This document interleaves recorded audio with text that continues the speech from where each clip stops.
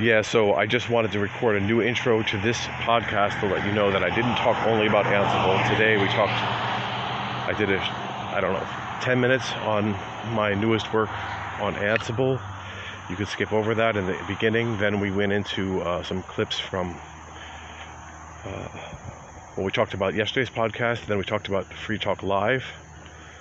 There was three clips on the underground daycare, the underground gyms, and then the censorship of China for this new trailer.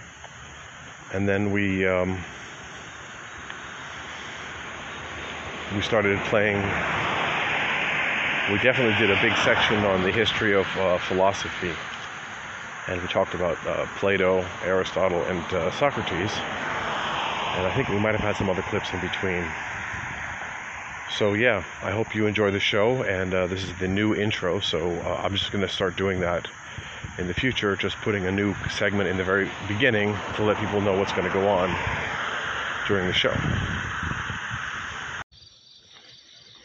Good morning, world. This is your host, Hacker Mike, coming at you at 5:29 in the morning on a beautiful clear sky. Venus and Mars are visible in the morning sky. The most beautiful sight you can imagine. Crickets and frogs are to be heard chirping in the background. It's a nice cool morning. It's still dark. The sun should be coming up in about a half an hour. And we had a great podcast yesterday.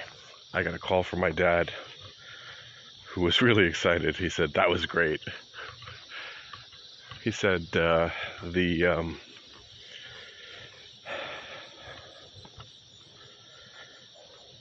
the lady wasn't radical enough, and they're trying to egg her on. And I was thinking, maybe she wasn't radical enough, and that's why she was relegated to that stupid book collection. If she had been more radical, then maybe she would have gotten more publishing, and maybe the quiet voices, the people who want to be fair, they just won't get published because they're not polarizing enough. Well, I started listening to the No Agenda show from yesterday, and they're talking about New York being controlled by the Chinese Communist Party. Well, I hate to say it, but if New York's controlled by them, then so is New Jersey. And Princeton for sure, because that's where they send all their kids to study. So, interesting theory. We'll have to think about that some more. So today I've got some stuff to talk about from work. And this is going to be about Ansible, configuration management, and all that jazz. So I am going to bore you for the next hour on the topic of Ansible and Docker. So if you don't want to hear that, then just listen to another episode, or yeah, that'll be the topic for today.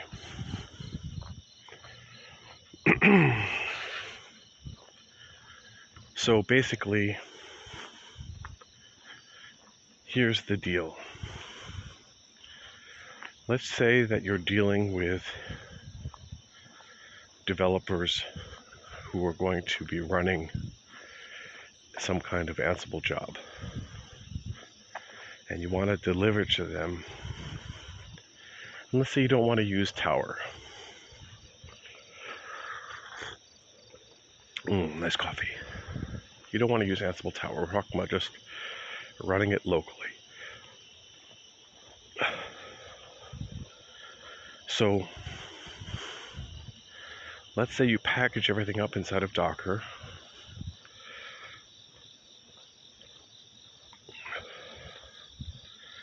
And so you have all of your binaries and all that. And you find out some way to pass in your credentials, let's say through a mount. And you have a way to pass in your scripts as well. Let's say the users are able to check stuff out.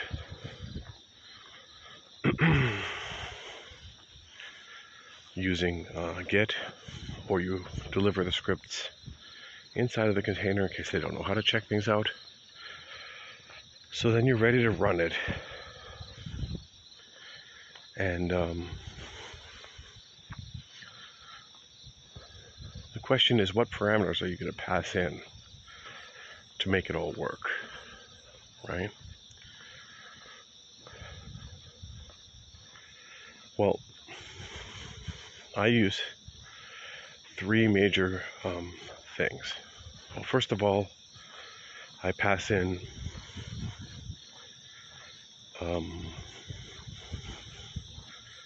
what run book, or what's it called, playbook to use.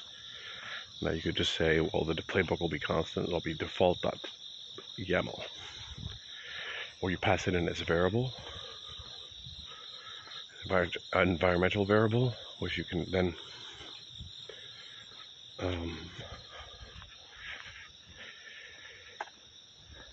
when you're in Docker, you can say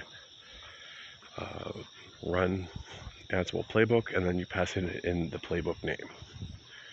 So that's easy. Let's say that's a constant.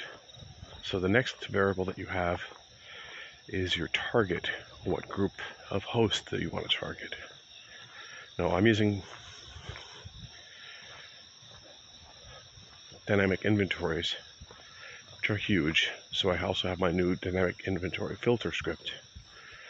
But this is where we've had discussions in the past on some idea of a configuration management system. So I have a new idea today, which I'd like to present to you, my listeners, is that we can have two layers of dynamic configuration. So I'll have one system that will generate the inventory for another system. So let's say I have a lot of different facets. So I have, let's say, 3 Kubernetes clusters, I have 2 databases, I have 20 Lambda functions. I have all these different things I want to choose between.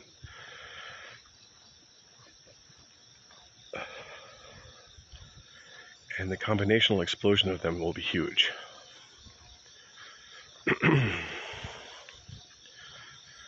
Right?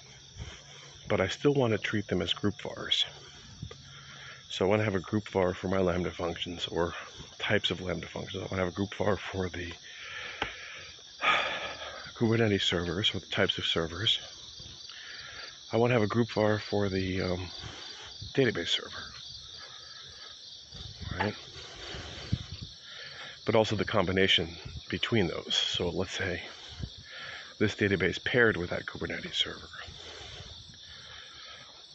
So I have the ability to do all of that with my dynamic inventory generator we talked about, using combinations and generating a tree of groups where each factor is put in like a lattice.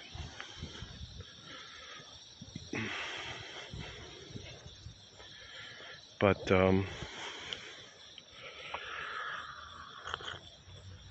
that's good coffee. But right now I've been only using simple groups and simple combinations. So now I'm thinking I'll expand that out with 2 levels. So I'll have one system that will have a ton of different facets or combinations, and then I'll select one item from there to work on, and it will then generate an inventory file for that specific target. And that target could be like environment QA, Kubernetes server X, database server Y, all of those things all strung together to this huge target that's overspecified. And then I will generate a shell script using a first layer Lambda, a first layer Ansible, that will generate the configuration for a second layer of running Ansible. And it only needs to do this one time. So basically, it's a one-off where you take all of these factors and then you generate that down so that next time you run it, it can skip the first layer, it goes straight to the second layer. So multi-layers of Ansible used for configuration, and that will include things like local machines, developer configurations, all types of stuff, so that when you run Ansible for the first time, it'll collect everything you need. So it'll have like, well, this developer's laptop has these settings, this developer has these settings, he has this username, he has a source code stored here. All of that will be available or made available in the configuration management on the first layer, so that it'll generate then the second layer. So we'll have a multi-layer, multiple layers of configuration. And that way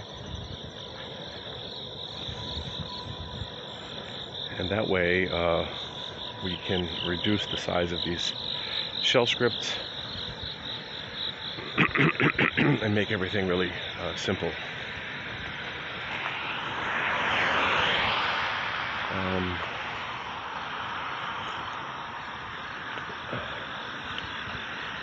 Make everything simple and easy.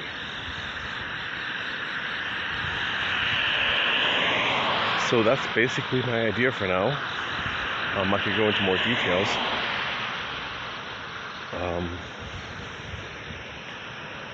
So the first layer is a PowerShell. Well, since I'm running on Windows, the first layer is a PowerShell script that's going to basically pull an image and then start a container. And I'm also going to reuse the Docker container. So this whole idea is that also you can prepare your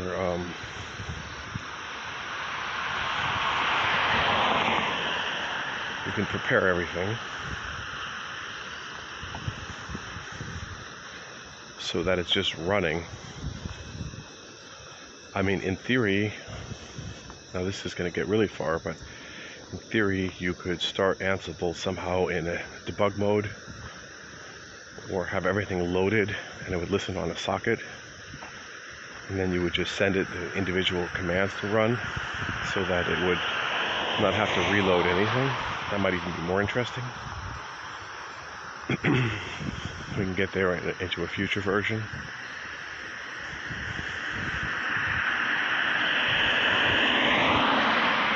But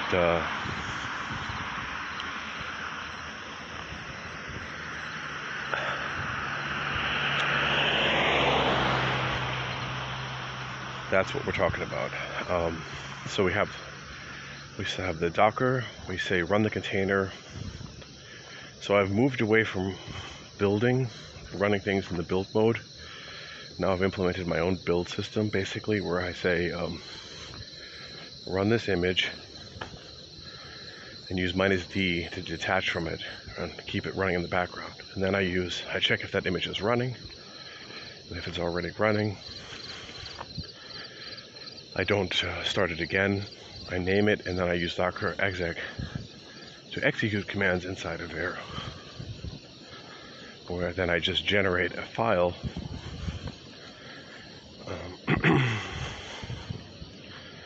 in the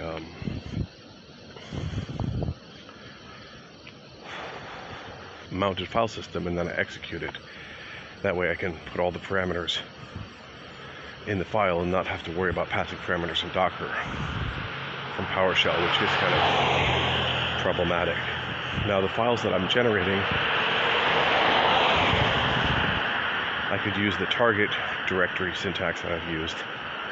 So I have a target directory / and then the target name.sh. That way I can have a unique name per target and not have to regenerate that. So that also would make sense.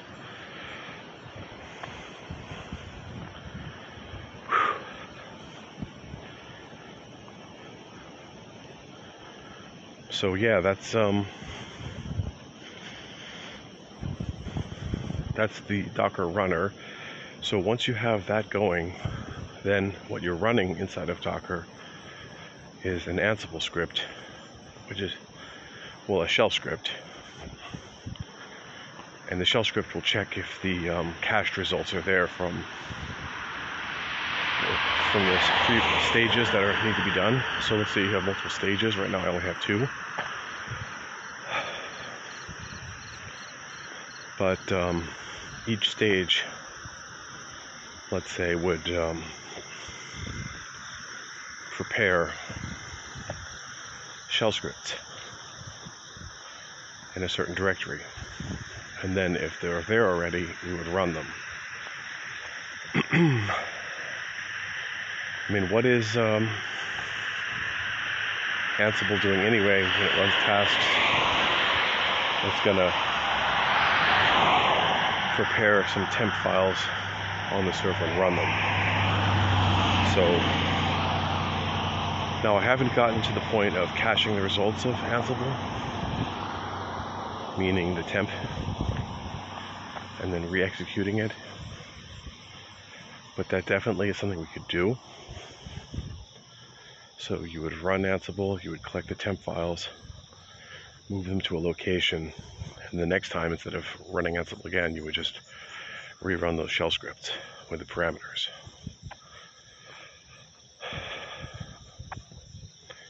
And I have some modifications to eliminate the copying of modules and to simplify it, because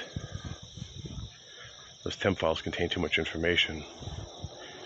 Really, it all can be boiled down to a couple of lines if everything's already installed.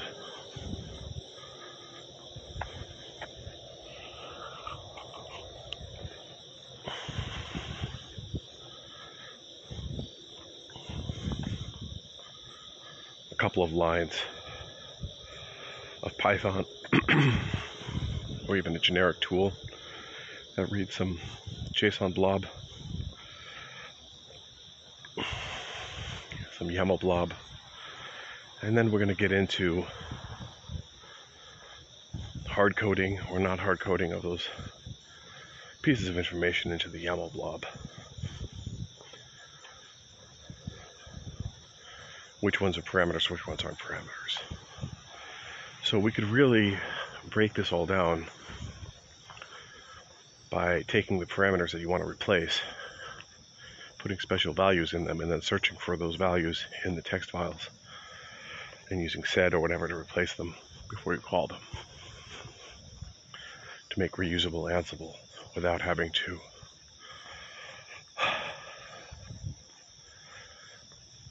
mess with it too much. So yeah, there's some real interesting things we can do.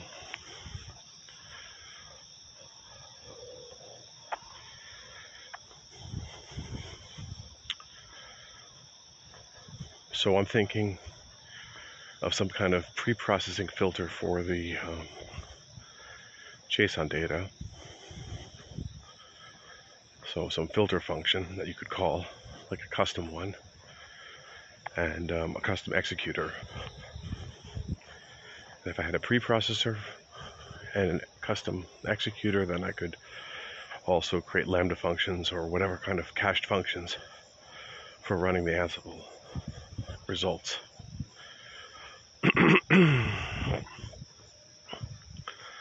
So capturing those results and being able to rerun them very quickly, maybe even with different parameters.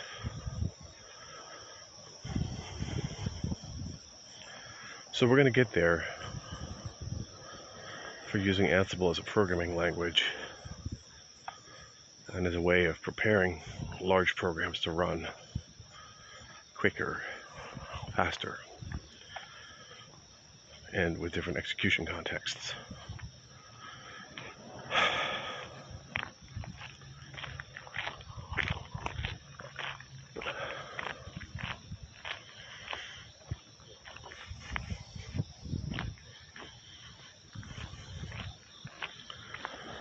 So yeah.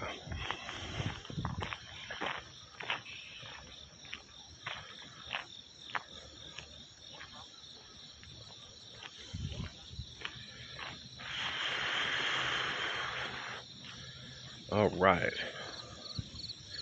So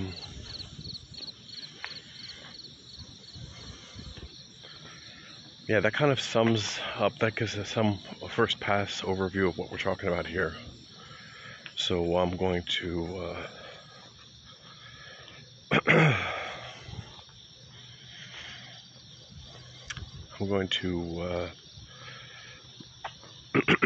switch topics now. So I said I'll talk about Ansible for the whole show. Well, maybe I won't. Sorry. 20 minutes in, we're going to put this on pause for now and we're going to think about things.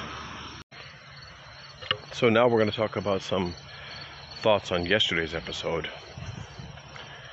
The one which was the major surprise that really made me think was the Hungarian guy who I mistook for a Russian because of his accent and name. But when I looked at the name written, I was like, no, wait, that is Hungarian, and it is true. He's an Hungarian,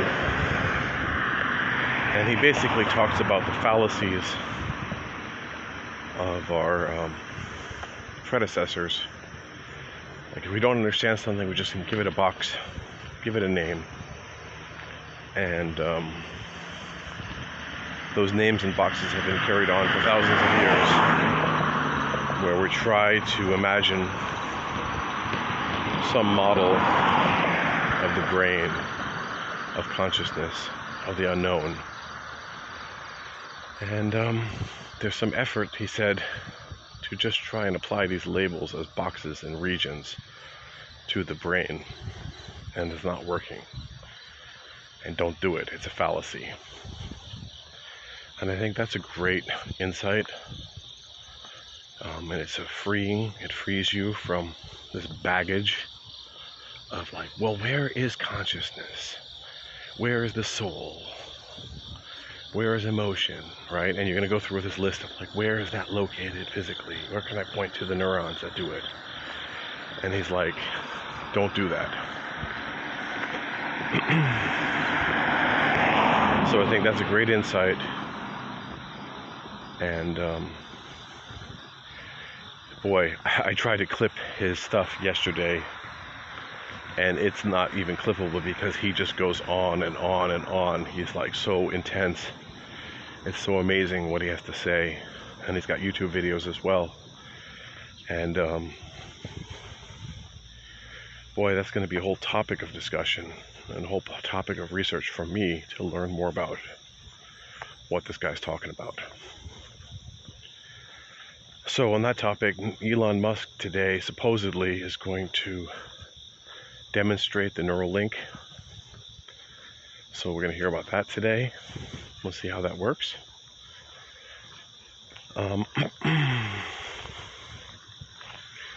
Yeah, and well, I'm going to start listening to my daily podcasts, and I will listen to them using that audio MP3 clipping tool, so I can jump around, and I will record some clips and add them if I find anything interesting. So you'll be listening with me. How's that? All right, let's get into today's clips. So now we're going to switch and listen to some Free Talk Live. The first story is about daycare going underground. And then after that, we're going to talk about, we're going to listen to secret gyms. So my gym is closed, but I have seen some places open, and they have the gyms outside now in the parks. People are setting up. But also in New Jersey, you can just go across the river to Pennsylvania, and the gyms are open. Now, I think I might have talked about this on the show.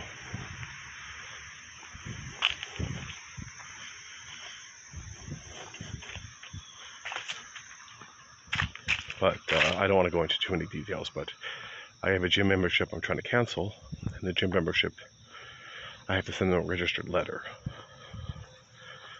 to a place that's not open. They're not accepting cancellations, but I heard from the regulator they'll have to accept the date that was stamped. I need to actually write that. I don't even know how to send a registered letter. I guess I have to go to the post office or do it online. Anyway, let's hear this clip.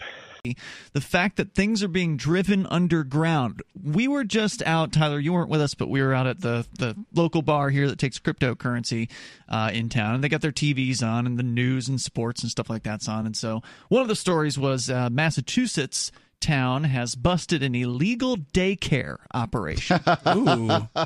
Now, that's not to say that something like an illegal daycare couldn't have been done before or wasn't being done. I mean, absolutely they were being done. Yeah. Certainly they were being done.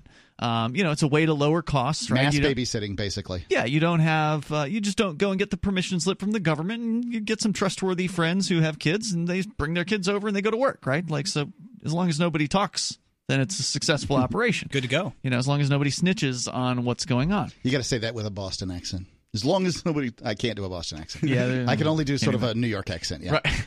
Well, anyway, so that's, and whether it had to do with COVID or not, that's happening more now because, well, under COVID, you're not allowed to have daycare centers operating. And from what I understand, right, in a lot of places, I don't know if that's true here in New Hampshire, but this was Massachusetts, and I suspect it's true there. I don't know what the rules are, but I suspect that if it's not a large business, a multinational corporation, absolutely they're not allowed to be open. How many daycare centers are multinational corporations? None. That's why they're not open. Right. So you still have people who have kids who have to work, and they feel like they can't leave them at home for whatever reason. They're not old enough or whatever. And so they need to have them taken care of. And so the market is providing that service. Right. It's just doing it illegally now. So they've driven daycare underground. And that's not it. The story actually here is about secret gyms. Ooh. This next clip is about the gym. And I shortened it a bit. I just want to give you the basic information that there are such things as speakeasy gyms now. And the governments can't control them. But they also have, I wonder what happened to the curfew in Trenton. I haven't heard anything about that in a while. And the banning of ATVs. I saw the ATVs driving down, 4 guys on ATVs with masks were driving down Main Street in Trenton through a red light, and no one's going to stop them. Who's going to stop them? So, I really wonder how any of this will be enforced if you can't even enforce the laws that you already had. I mean, who's the victim here? It's not the perpetrators who wantonly break the law. It's the little people. Driven daycare underground. And that's not it. The story actually here is about secret gyms, which are also now a thing. It was probably never underground at any point in the history of having a gym. You probably never had to have a secret gym, but now you do. The story is coming from NPR. My friend Evelyn is an immigration lawyer, and she recently had a meeting at a foreign consulate in downtown San Francisco, which, of course, is one of the most locked down places. It was the first city to go on total lockdown. Remember, we talked about it was the first week or two, I think, within the whole COVID thing starting in early March. They had a total lockdown. It was wasn't that where I think the people were singing out of their windows because they weren't even coming outside of their homes for any reason whatsoever. Wow. So as she walked towards the building's metal detectors, the security guards told her she couldn't bring her backpack in, so she had to leave. She was worried this would make her late, so she frantically began searching for a safe place to stash it. She walked down the street, and her eyes caught a gym storefront with one of those garage-style roll-down metal doors. It was slightly open. Evelyn ducked in under the door and noticed a guy in workout clothes conducting training and a small group of other guys in the back using exercise machines. They looked more lean, fancy fit than roidy fit, bro, she said. Evelyn was dressed in a work suit, like the feds, and startled everyone as she came in. She sheepishly explained she just needed a place to store her backpack, which put them at ease. But with California outlawing indoor fitness centers during the pandemic, she also remarked that she was surprised to see they were open. "Oh, we're not open," said one of the trainers. What Evelyn uncovered can only be described as a speakeasy gym. Illegal, hush-hush, like the underground bars during the Prohibition era. These underground gyms appear to be popping up everywhere, from Los Angeles to New Jersey. One fitness freak in Ann Arbor, Michigan, turned to Reddit to get her fix.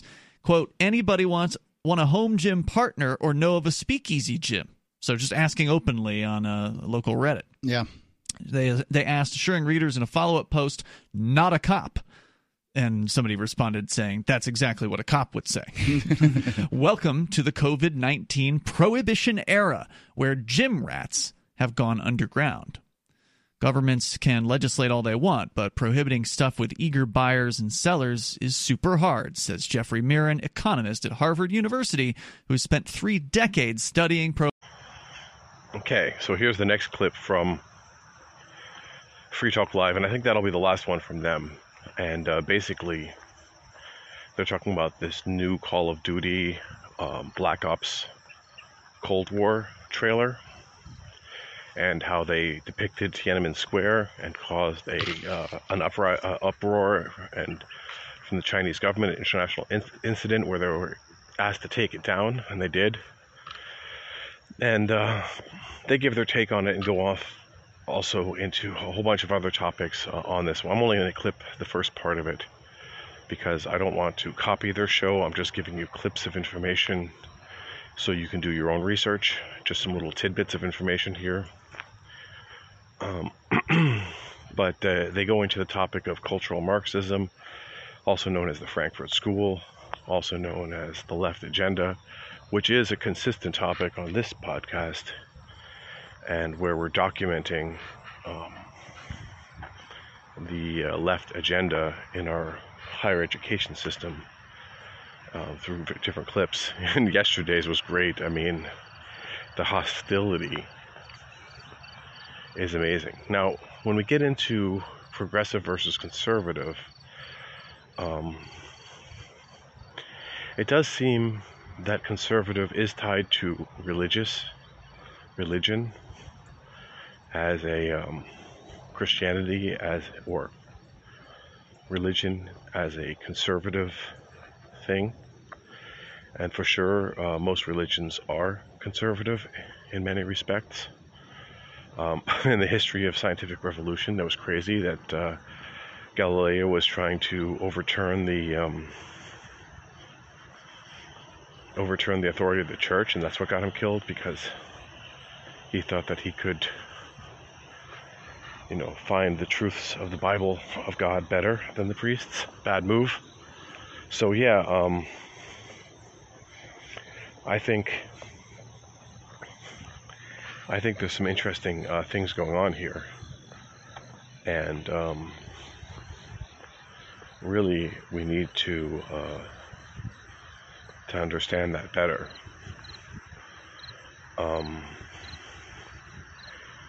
Now, I think that there's way too oversimplified conservative left versus right, etc., etc. So I don't really want to go into that.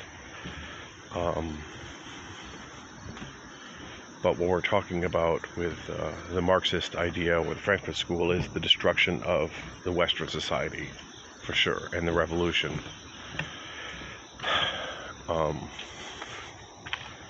That is pending for a long time now. So, yeah, let's play this clip, and we will continue with our listening pleasure after that. Call of Duty comes out with a new game. It's like every year now. Wow. And yeah, and they alternate. There's two different developers that do it. Right. So now it's the Black Ops turn. Uh-huh. They released a new game, a teaser trailer for it called Black Ops Cold War. And it's all based in the 80s and the 60s, I think that whole era, the Cold War era. And it looks great. But as soon as they released the trailer, they had to take the trailer down and replace it with an edited trailer because it had clips of Tiananmen Square in it. So they're mixing in real-life video clips with gameplay footage? Yeah, well, the trailer's really interesting because it takes clips from a 1984 interview with a former KGB agent, and I'm going to butcher his name, but it's Yuri, I want to say Bezmenov. Okay. By the way, the interview was done by G. Edward Griffin, the guy who wrote Creature from Jekyll Island. Yes, and in the interview, he explains how cultural Marxism or neo-Marxist, right? Like this concept, which by the left is considered to be a right-wing conspiracy theory, but it's the idea that communists were going to get inside our education systems, inside our government, inside our communities, and start to dismantle our society from the inside out. This is part of the 10 planks of communism. Right. Well, and it's not, to me, it doesn't seem like a conspiracy theory. But what blows my mind is if it's not a theory and there's evidence for it, it's fact, right? Like this is a fact. It's a fact that there were the 10 planks, the Communist Manifesto, right? That's Karl but the Marx, Communist Manifesto didn't suggest infiltration in order to get things done. It suggested that we needed to change these 10 things. Okay, but education was mentioned. The way you do it is you infiltrate. How else are you going to change the system if not taking it over? Violent revolution, that certainly worked in the Soviet Union. Yeah. Well, so the thing is this video explains what's interesting. If you haven't seen it, you need to go look it up. Call of Duty Cold War trailer. Don't tell me what to do. Don't even tell me what to do. Before you go on with that, Mark, the reason you can't do it with violence is because they didn't have enough numbers. So they had to go about it the long road, which was to say to get people in these positions, right. And they can then influence culture and influence society to be more communistic. And they've been very successful. It's been successful. Basically, if you say the words cultural Marxism, you better be prepared to defend that. I didn't say those words. I understand. I did, yeah. He did, okay. And that's what I'm saying, is that it's largely considered to be just these buzzwords that were created by the right, and they weren't. No. Well, and the thing is we've caught in America KGB agents that are working undercover, right? Like we knew that this was going on, and it goes, back decades. Well, the video came out, and it shows a lot of parallels just in the messaging in the video, that a lot of this stuff that Yuri Bezmenov was talking about is happening, right? You can see the parallels of communism taking over. And so not only so first off, the Chinese government was very upset that Tiananmen Square was in this video and demanded that it be removed. And so I think it's Activision. I don't want to say the wrong developer, but they decided to take it down immediately, which bothered me because, if you're going to go on... Yeah, it is lame. You're going to go on this Cold War angle and stand by your principles, do what you think you want to do. Don't cave to this negative demand. But the other thing is, everyone wants to treat this, or excuse me, not everyone. Everyone on the left wants to treat this like it's some kind of right-wing propaganda, and it blows my mind that these parts of history, that's a big part of the video. Wing. The video says, know your history, and there's these big chunks of history over the last 40 years that we're all told to forget, or it's not taught in schools, And now for something completely different, we're going to get into a new podcast, a new book, Scott Swarm's The World Philosophy Made from Plato to the Digital Age. So we're going to go into what is the role of philosophy, and how does it affect us today. So let's start with an introductory clip.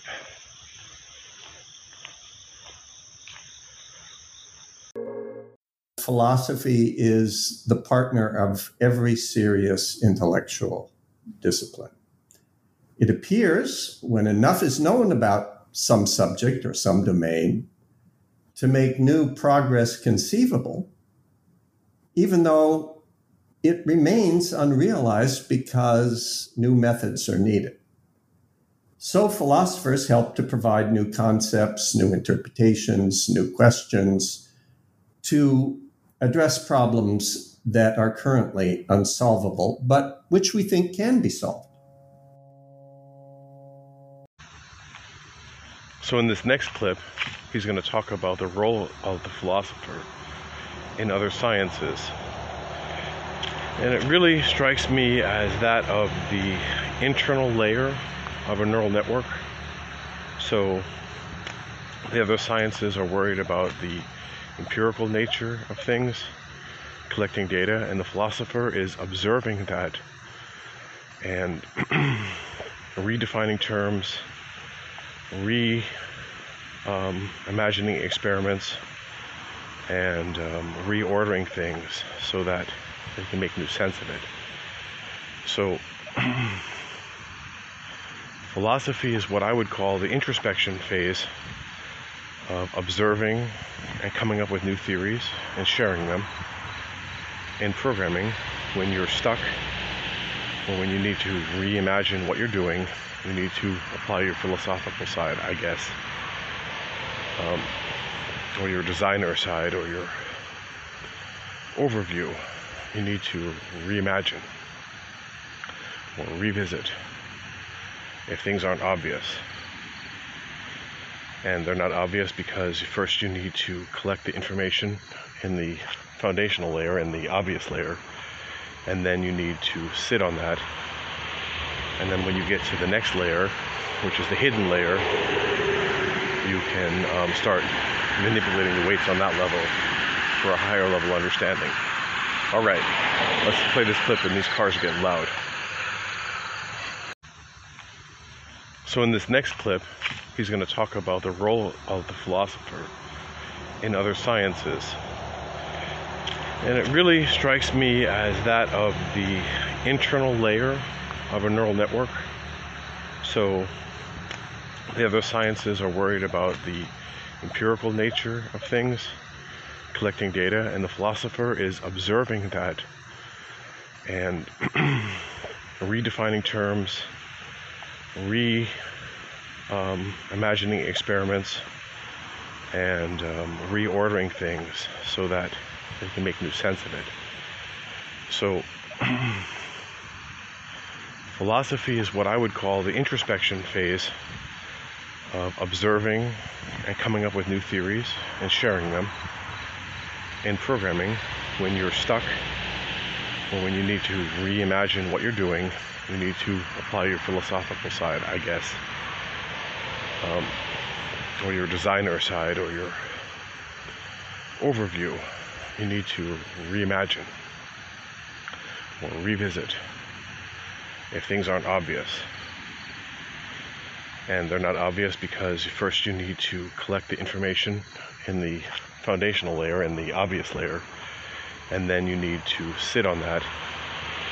And then when you get to the next layer, which is the hidden layer, you can start manipulating the weights on that level for a higher level understanding. All right, let's play this clip, and these cars are getting loud. The process.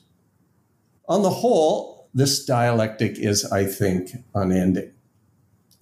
Of course, there are some problems that mostly only philosophers deal with because there are as yet no specialized disciplines dealing with them. Some of these problems involve value, morality, and the meaning of life. Some involve foundations of knowledge, not of one or another type, but knowledge in general. And some involve the most fundamental types of things in reality and the concepts that we can sensibly apply to them. But in addition to that, much recent work in philosophy directly engages other disciplines. We have philosophy of law, philosophy of language, of logic, of mind, of psychology, of economics, of physics, of biology, of mathematics, and more. This is how a great many philosophers today think of themselves.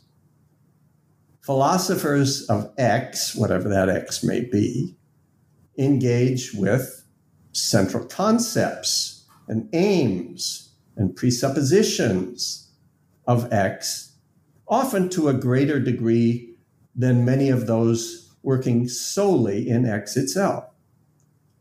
When X is an empirical discipline, philosophers of X are not much involved in gathering empirical data, doing experiments, formulating hypotheses, or replicating previous results. They often home in on the recalcitrant problems in X and think of ways of revising or reinterpreting basic assumptions to make new solutions possible. And the point is similar, really, in mathematical disciplines as well. So today's philosophers of X play roles that in the past. So he's saying that the philosopher is resolving conflicts between also the categories and the systems, between two different inputs, figuring out what's the problem. So yeah, this is on the language level, on the meta level, a deeper understanding maybe. I think we're definitely going to think about this for software in the future. Play roles that in the past were shouldered by great philosophically minded scientists and mathematicians. So because of this, I see philosophy as a kind of on-again, off-again partner of all disciplines. Philosophers are often present at the birth of disciplines. They often articulate their aims, discuss their methods and relations to existing bodies of knowledge. Later, they return when norms of now independent disciplines generate conundrums or dead ends. Philosophers specialize in conundrums, and they specialize in conflicts between different families of concepts. Their job is to diagnose and help resolve the conflicts and the difficulties. They are, of course, not alone philosophically sophisticated practitioners of X, have themselves always done. So next he's going to introduce Plato and Aristotle being the founder of science. And Plato seems to have born philosophy out of different sciences and tries to use it for different things, but obviously it will take on a life of its own. Now, if we go all the way back to Plato, we see his conception of philosophy emphasized its connection to mathematics and astronomy.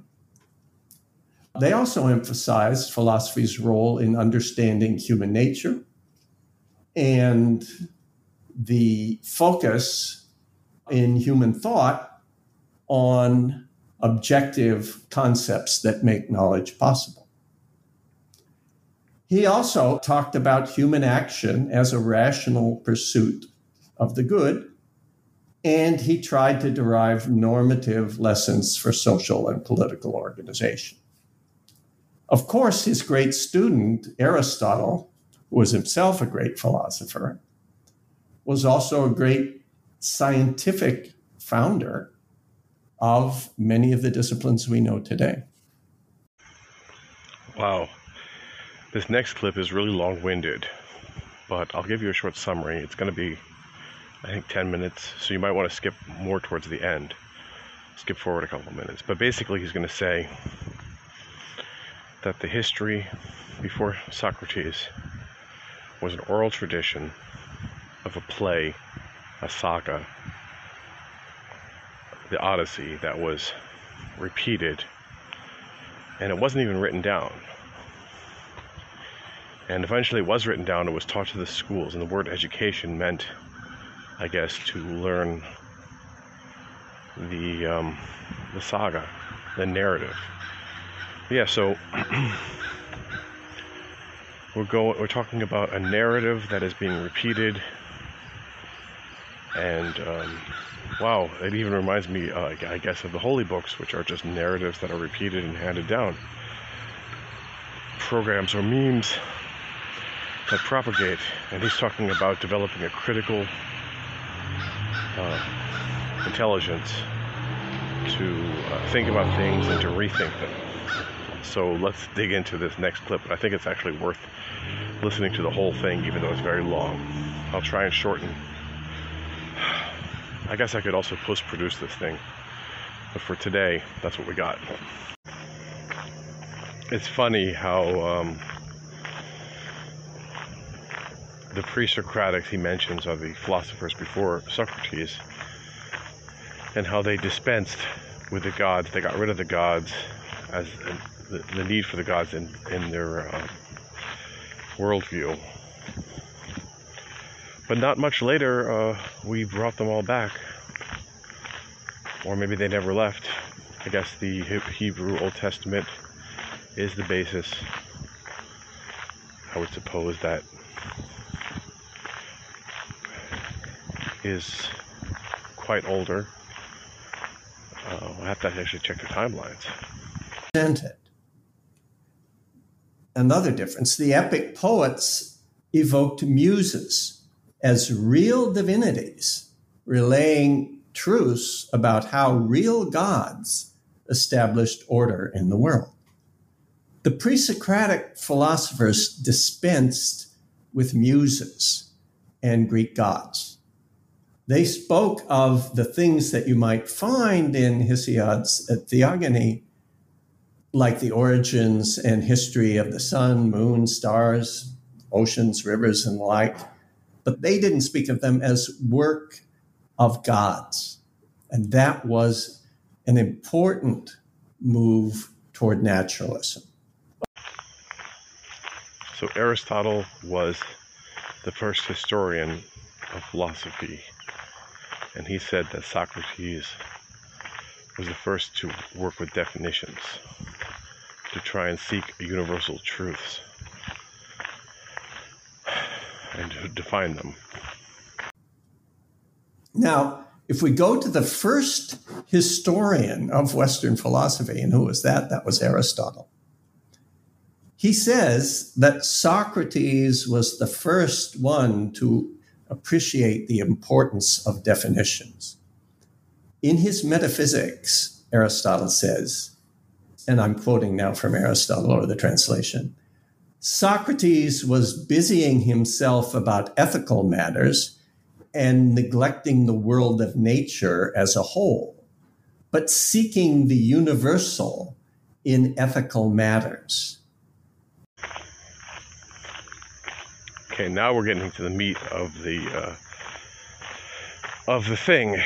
So we're talking now about Plato's world of ideas. What I know is that he said that they are immortal ideas that live under a mountain, waiting to be uncovered, to be dug up, not to be created, but to be discovered. Okay. Modern philosophy says that we create ideas, we create these forms. As a programmer, we definitely create them. Obviously, there is an infinite amount of them, so we could just be piecing together and selecting parts that exist, pre-exist. All right. But these exist on another plane, another dimension of types, let's say, a domain. And through conditions and logic and definition, we define what things are allowed to take part. Morning. And what things can be associated with those types. So now we're getting into the world of Haskell, where the types are defined by the user, and they're exact types with exact rules about them. So you play the role of the philosopher or whatever, defining those types and how they fit together, the algebras. Yeah, this is all starting to click for me. Let's play the clip. And he fixed for the first time on definitions. Plato accepted his teaching, I believe Aristotle means on definitions, but held that the problem applied not to endlessly changing sensible things, but to unchanging entities of another kind. Things of this sort, he, that is Plato, then called ideas, or it can also be translated as forms. Now, what were these things about Plato's ideal forms? The way I put it is this: they are ways that things can be. How can things be? They can be circular, square. They can be, A and B can be identical. They can be distinct. Things can be solid, liquid, animate, inanimate, and so on. They were precise concepts needed for objective knowledge. For Plato, they are given by definitions, the paradigms of which came from Greek mathematics. You know, it's interesting that the Greek word translated as form, which became forms, of course, can also be translated as shape, which gives you some sense of the importance of geometry for Plato. Indeed. So basically, the great philosophers, Aristotle, Plato, and Socrates in reverse order, they were using definitions to say what something is. Not to give examples, but to define it using rules. Socrates and Plato and Aristotle, definition was the entering wedge for a general insistence on rigor. When Socrates asks, what is goodness? What is beauty, truth, or knowledge? He's not asking for examples. He wants to know what these things are. That is, what it is to be good, what it is to be true, and so on. It's the same in mathematics. If we ask, what is a circle? We don't want examples. We want to know what it is for any conceivable thing to be a circle. We want a definition.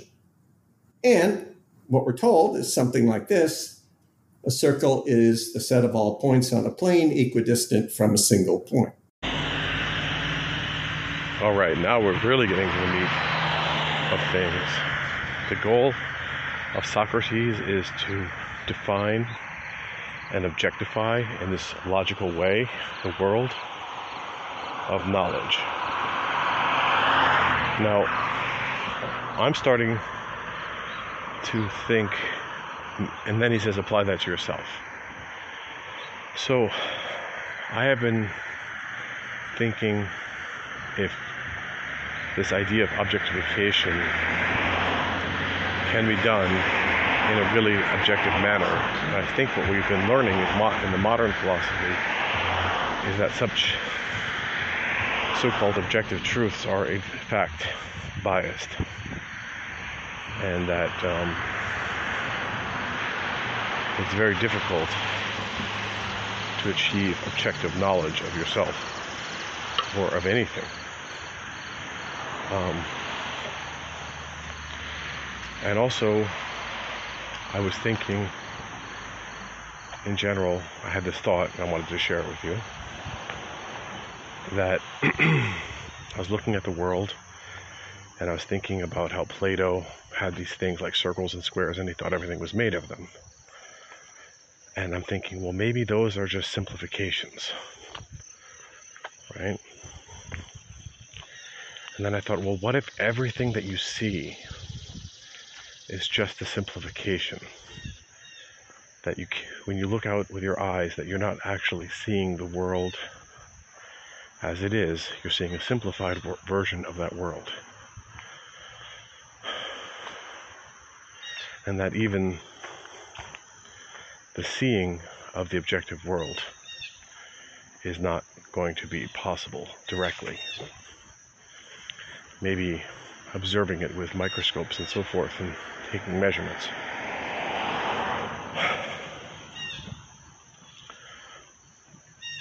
But anyway, this is getting into a really slippery slope that I'm no expert in, but it does raise questions, and these are things occurring to me, so I wanted to share them. And let's play this clip. The goal of Socratic philosophy was to extend that sort of precision, definiteness, objectivity to all knowledge. Now, Socrates' second idea was that the objectivity needed for theoretical knowledge of the world would, when we applied it to ourselves, give us the knowledge we need to discover who we are and to lead us to wisdom, virtue, and happiness. Socrates' third idea was that we can just put it this way very directly. Personal wisdom and purpose is achievable, and it can be found through philosophy. This, I think, is illustrated by the inspiring example he set when facing death, which I present and discuss in the book. Okay, so this will be the last clip for today, and it gets into a very controversial topic. The idea that the psyche is the seat of consciousness, and that truth can be discovered with courage, and we can master our desires. Now, if truth is constructed, maybe consciousness or morality is also constructed as well. And this is more of a form of indoctrination and, let's say, of binding the mind to the symbolic reasoning part and using that to subjugate. It's possible. So I'm going to leave this open for debate, but definitely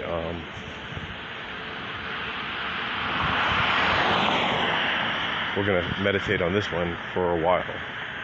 So thanks for joining my show today. I thought I brought you some interesting clips. I should put a new intro clip on this just to warn people. And I hope you have a great day. So thanks. He also articulated something which had not been so articulated prior to his time in Greece, and that is a concept of the mind or soul or psyche as the seat of consciousness and moral responsibility, which, with proper instruction, will train the will to be the ally of reason and so to master our desires. It may not be too grand to put it this way. Plato gave us a vision of truth as being there for us to discover. If we acquire the discipline, the patience, and the courage to wholeheartedly seek it.